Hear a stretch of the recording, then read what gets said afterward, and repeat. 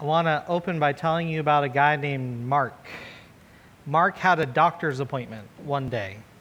And when the doctor asked Mark about what he did yesterday, he told him about his day. He said, "Well, yesterday afternoon I waded across the edge of a lake, escaped from a mountain lion in the heavy brush, marched up and down a mountain, stood in a patch of poison ivy, crawled out of the quicksand, and jumped away from an aggressive rattlesnake." Inspired by this story, the doctor said, "Mark, you must be an amazing outdoorsman." "No," Mark said, "I'm just a lousy golfer." That would be my story, honestly. I don't golf. I have nothing against the sport, but that would be so descriptive of my life right there. And maybe he could use some golf lessons, this guy named Mark. And sometimes people need some help. Maybe they need to get help, whether it's golf or maybe some other area of life. We're taking the next couple of weeks to take a look at the book of Nehemiah in a series that we're calling Rebuild.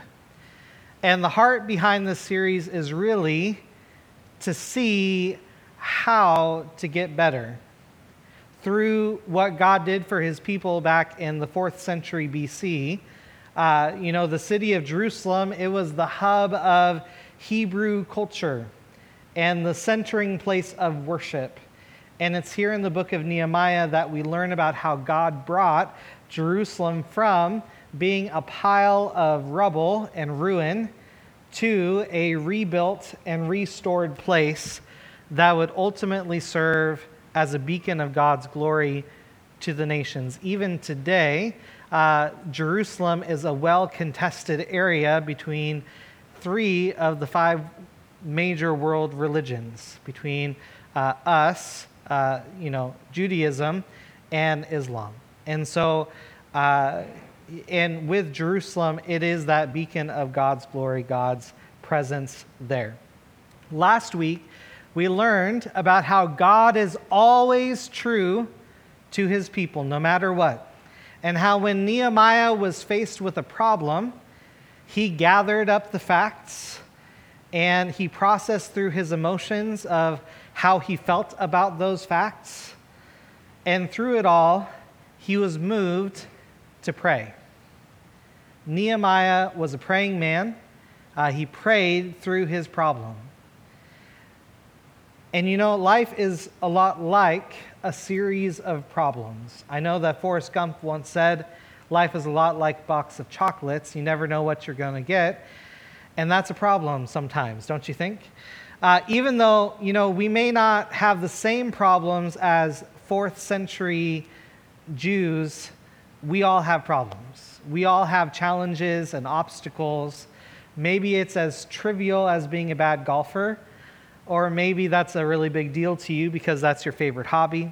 Whatever your chosen hobby might be, maybe, you have problems with woodworking. I don't know. Maybe it's a big illness that you have, or, some hurt that's happened to your family or some relationship.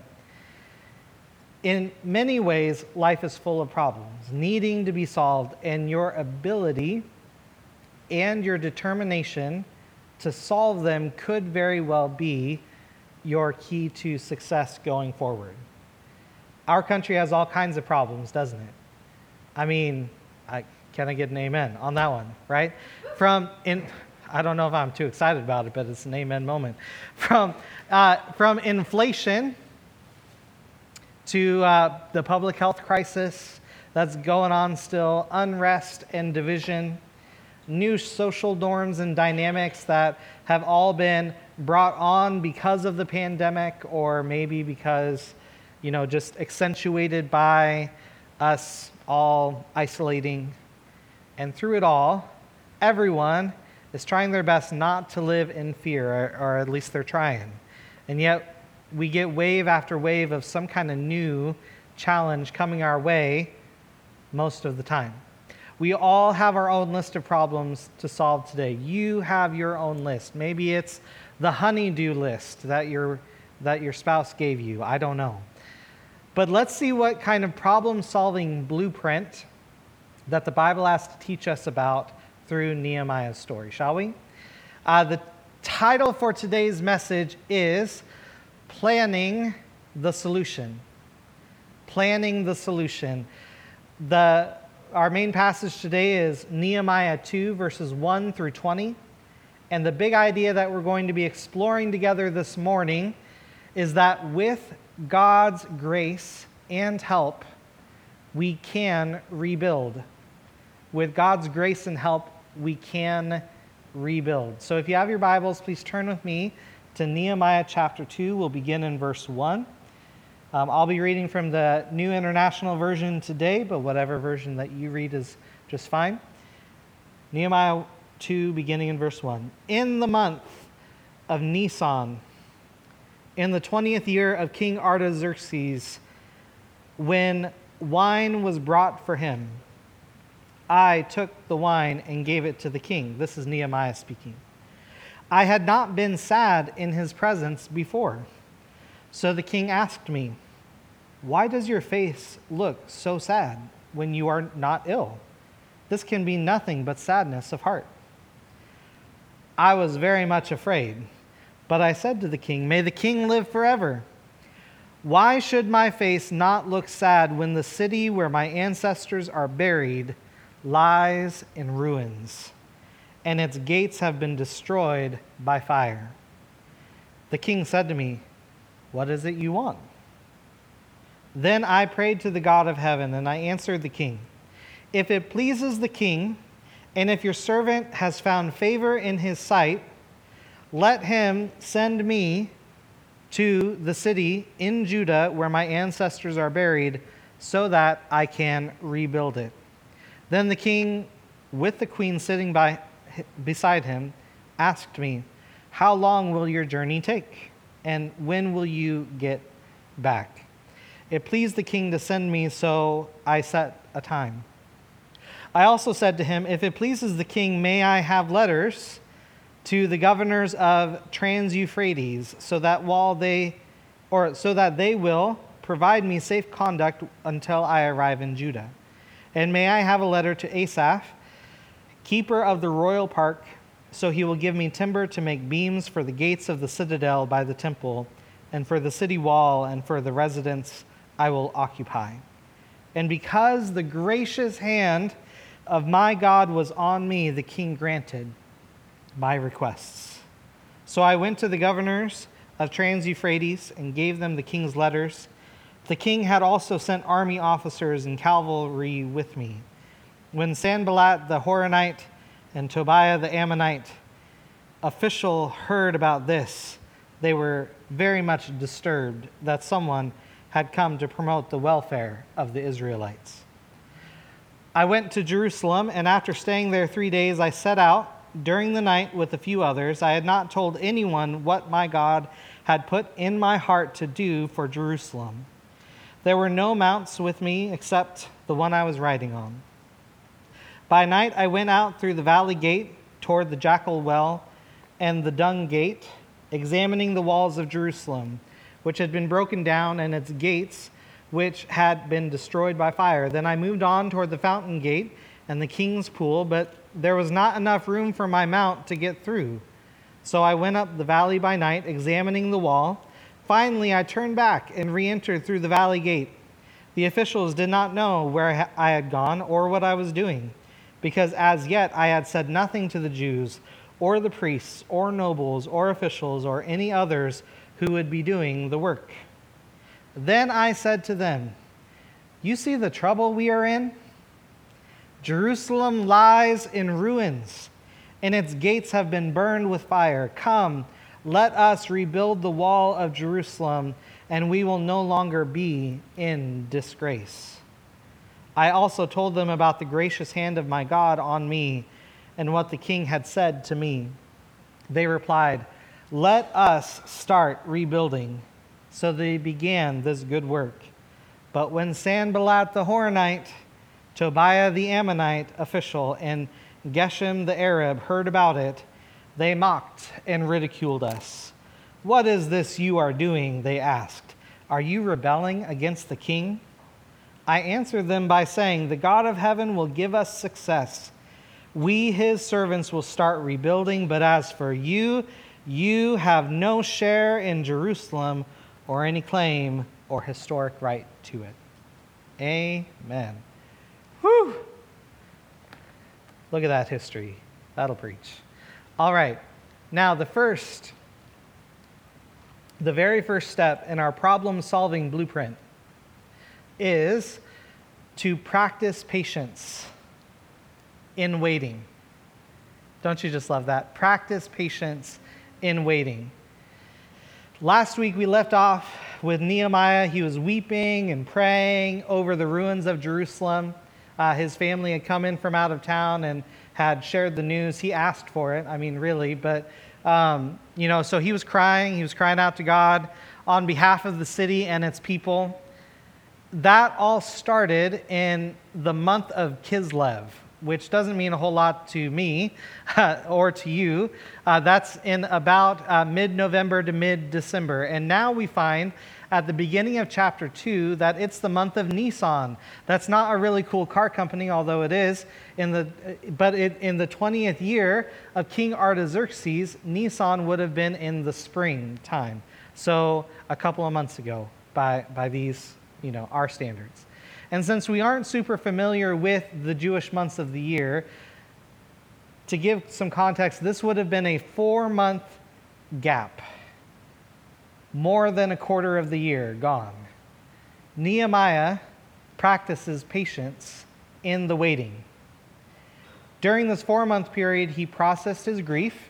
Like we talked about last time, he wept and he prayed, but he also listened and he planned. He made plans. Hearing that news from Jerusalem could have caused Nehemiah to spin out in sadness and just be paralyzed with grief and just feeling bad about the situation. We do that all the time, at times when we hear sad news, where it can just make us stop and pause, and it can kind of immobilize us from any forward motion. But in the waiting, through patience, he waited to hear what God was going to say to him. In the rest of chapter 2, we're going to see that, Nehemiah had a clearly defined plan. He could have prayed up and flew by the seat of his pants, but it seems like the details were, of this plan were actually pretty well thought out. Nehemiah could have put the plan together in just a few days, but instead he waited a few months.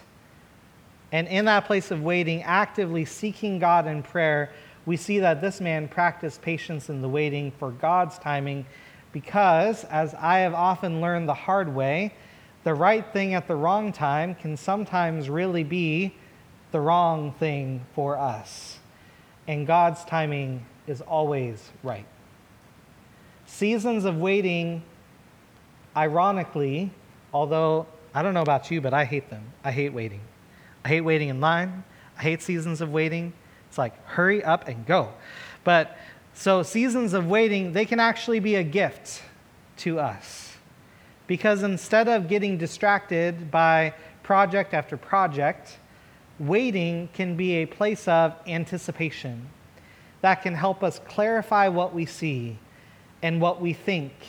And it can also lead us to think through the details of what can be done to solve these problems. With God's grace and help, we can rebuild.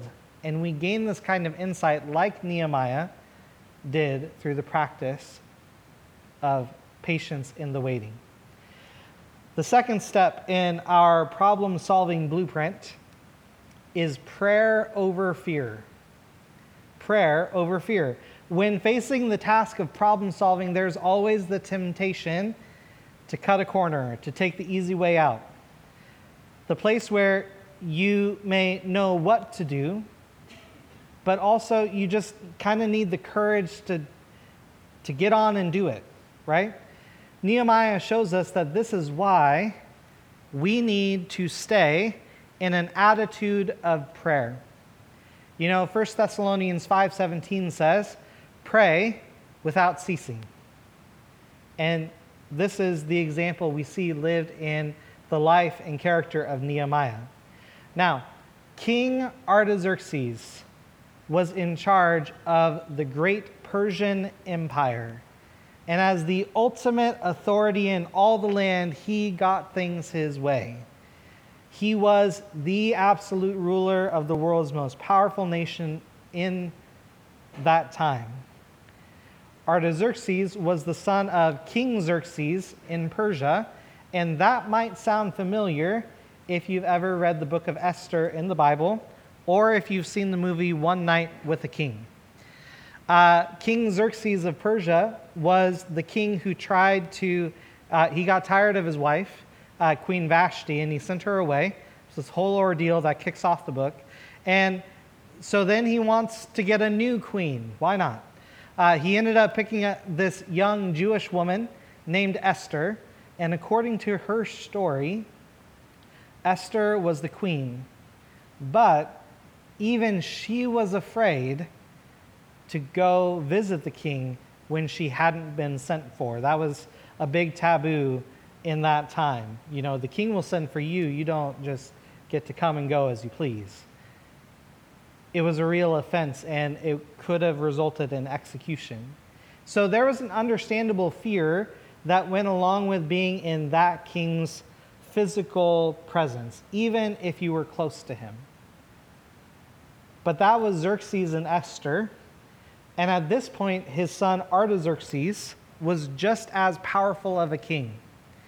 And here in chapter 2, we see that Nehemiah was on the job, ministering in the king's presence. If you want to think of it this way, if it helps you, it would be a lot like he was the bartender of the king, like the personal bartender of the king, cupbearer to the king. And there's a lot of nuance and why that would be that way, but think of that kind of relationship with like, oh, let me grab you a drink. Here we go. And like, would you like some coffee with that? Sure, why not? Would you like some sugar in that? I don't know. Anyway, I digress. But here in chapter 2, we see Nehemiah, he's on the job, he's ministering, and he does not have a poker face at all. Maybe he had just come, from his lodging, wherever he was staying. Maybe he had just been pouring out his heart to the Lord again, crying. Maybe he hadn't used a cool washcloth to rub off the puffiness of his cheeks. Maybe he hadn't wiped away his tears, or maybe, he had started his shift okay, put on a brave face and all of that, but then just a thought crossed his mind about his heavy heart and what had been laid on his heart for the past 4 months. And in that place, where fear would have been, the most understandable course of action, Nehemiah turned to God, and he chose prayer over fear. And we see that in the text, that he had nothing else to protect him but God's grace and help. So remember that no poker face thing. Artaxerxes, he asked that question with all his clout and authority, saying, why is your face so sad? Literally, it would be as blunt and rude as like, why is your face so wrong? Like, seeing that you're not sick, so he kind of has some perception as king. There's nothing but sadness of the heart. And even though this was the last thing that Nehemiah wanted to hear from this absolute powerful monarch, God was working in that place that day, and the door was opening for Nehemiah. And so in verse 4, he says, then he prayed to the God of heaven. But Nehemiah didn't have a chance to, steal away and spend a half hour in prayer. He didn't have a chance to get, word out on the prayer chain, please pray for me. King just asked me a really interesting question, and I've got to be honest, or else, this is not good. He said one of those quick little prayers that we sometimes see in the Bible. Sometimes, those are the best prayers. Maybe you've been driving before when it's snowing outside or it's icy, and whatnot, and your car skids out of control, and you say something like, "Ready or not, Lord, here I come." Or maybe it's like one of Jesus' disciples, Peter, who was trying to walk on water, and it wasn't working out, and he started to sink, and he prayed one of the best prayers that's ever been prayed, "Lord, save me," and Jesus did save him. Nehemiah had the chance to communicate the plans to solve the problems in Jerusalem. But instead of relying on his own ability, he kept the prayer lines open between him and the Lord, so that in that place he was still in an attitude of prayer. Nehemiah chose prayer over fear because the only way forward was if God was in it. Because it's only with God's grace and help that he could rebuild, and that we can as well. The third step in our problem-solving blueprint is don't be afraid to ask. Don't be afraid to ask. The time was right, door was open, Nehemiah had a plan, and he wasn't afraid to ask the king. During those 4 months of waiting and preparing and being patient, he had developed a very specific plan. The only problem was that he needed an assist from the king. He needed time off work. He needed official documents to show that he was on official business from the king in order to give him safe passage anywhere throughout the Persian Empire at the time, anywhere he traveled. He also needed the royal credit card. Amen. Hallelujah. He asked for the letters so that he could get the lumber that he needed. He even knew where to go shopping. You guys, this is amazing. Nehemiah was ready, and he wasn't afraid to ask the king when the time came to do so.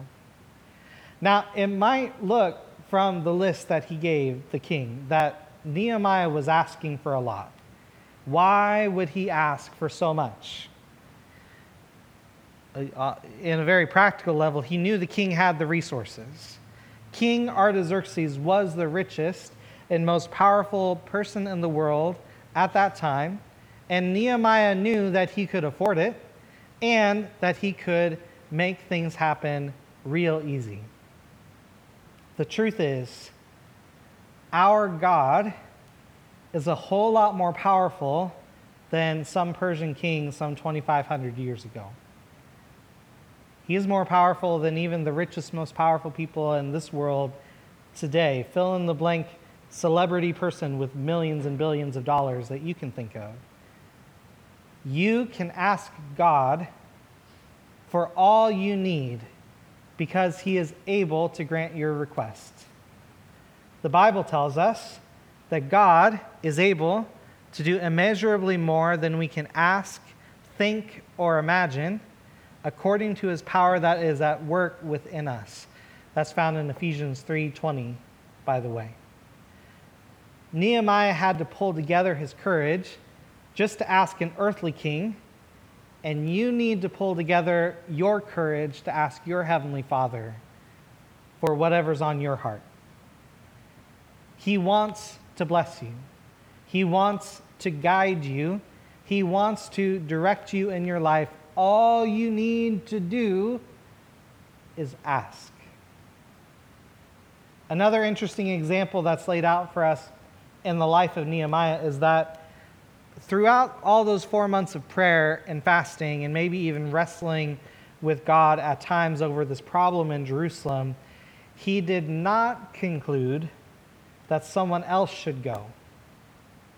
This was a task that God had laid on Nehemiah's heart, and God was purposely raising up Nehemiah to help God's people. What often happens is that, I don't know about you, but for me sometimes, we see a need, and maybe we spend some time in prayer, and then we ultimately determine that God needs to send somebody else to fill this need.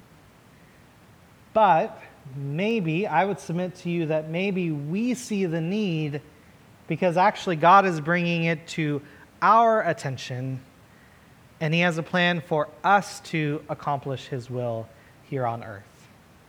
Lots of people may see that there's a problem and that something needs to be done about it. Maybe there are even others who might, they look at the problem and they even see, wow, if you just did this and you provided this solution, problem solved. Solving all the world's problems, right?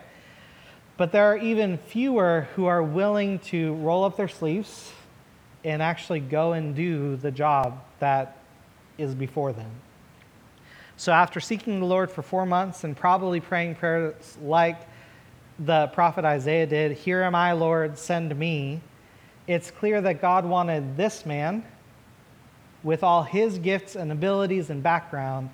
Nehemiah was not afraid to ask because he knew who he was. He knew that he was the one that God was raising up to go to Jerusalem to rebuild this wall, that was the purpose that God had given him. So at just the right time, after praying and fasting and planning, Nehemiah was bold, and he asked the king for exactly what it would take to get the job done. And the king actually granted it. He said, "Okay, Nehemiah, when are you going to be back?" He gave Nehemiah everything he asked for. With God's grace and help, we can rebuild, and we see that in this man's story. But even with the green light and all the resources at his disposal, Nehemiah is more patient than me. Nehemiah practices even more patience.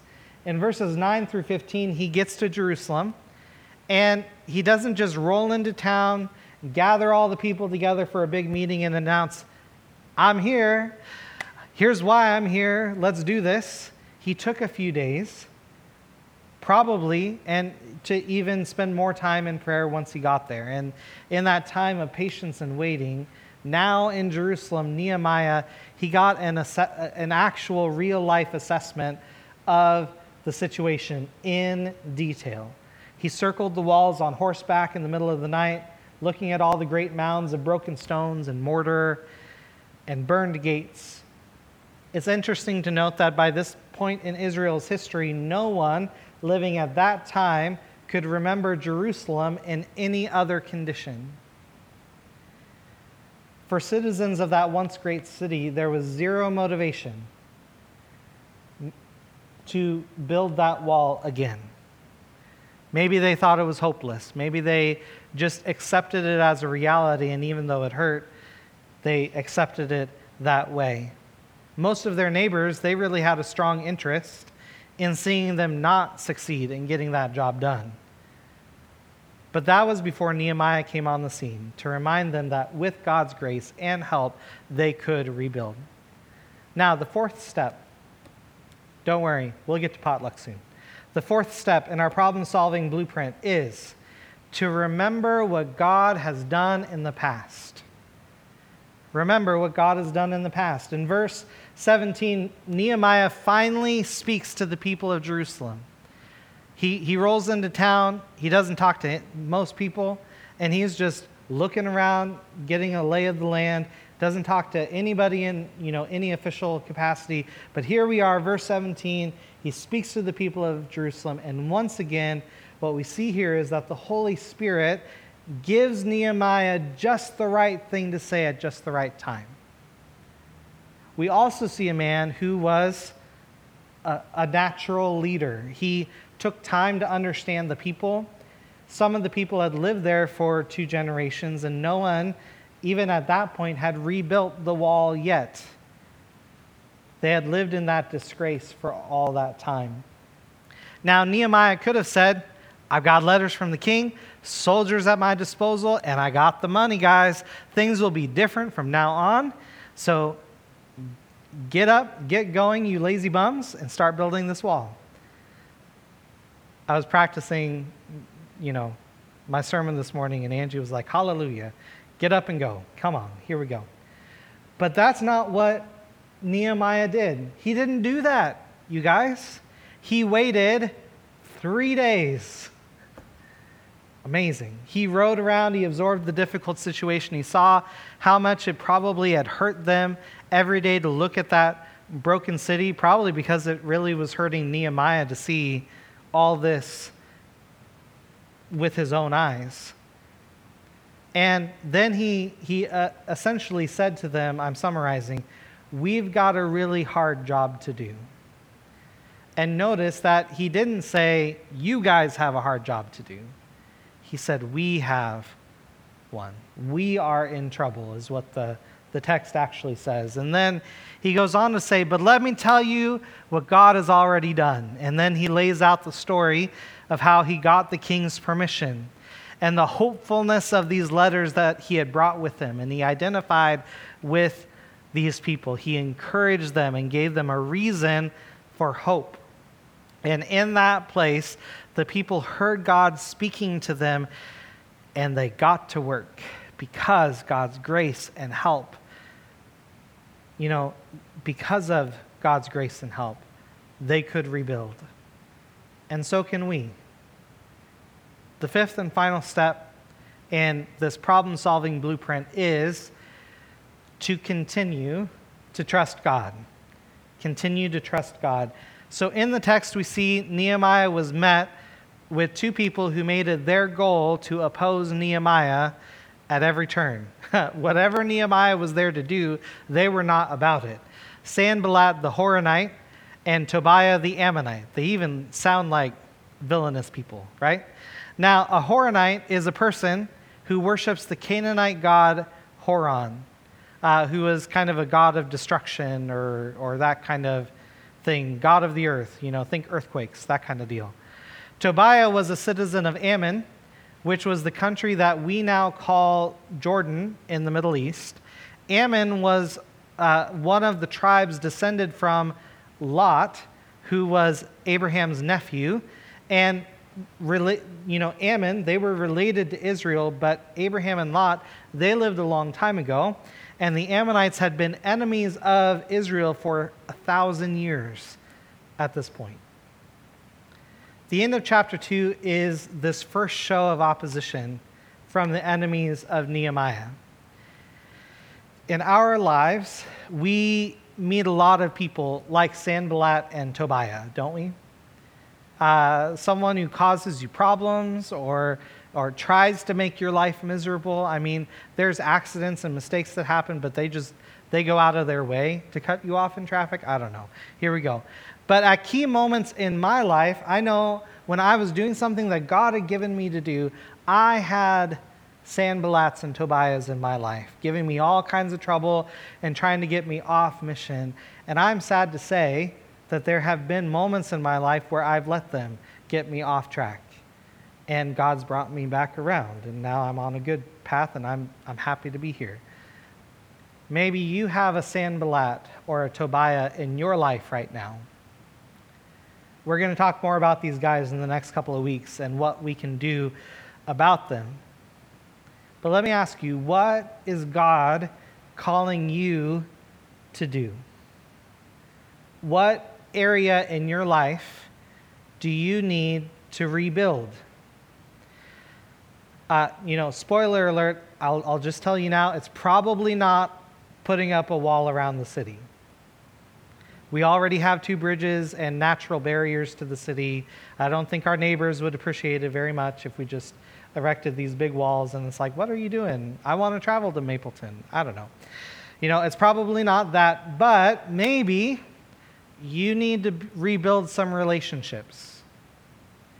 Maybe there are some spiritual habits in your life that you need to return to and begin the process of rebuilding those things. Maybe you have some other areas in your life, fill in the blank, that need your attention. I just want to encourage you this morning that we don't need to worry about the opposition that will come our way, because God is greater than anything and anyone that can stand in our way. And with God's grace and help, you can rebuild. And I can too. And that's good news.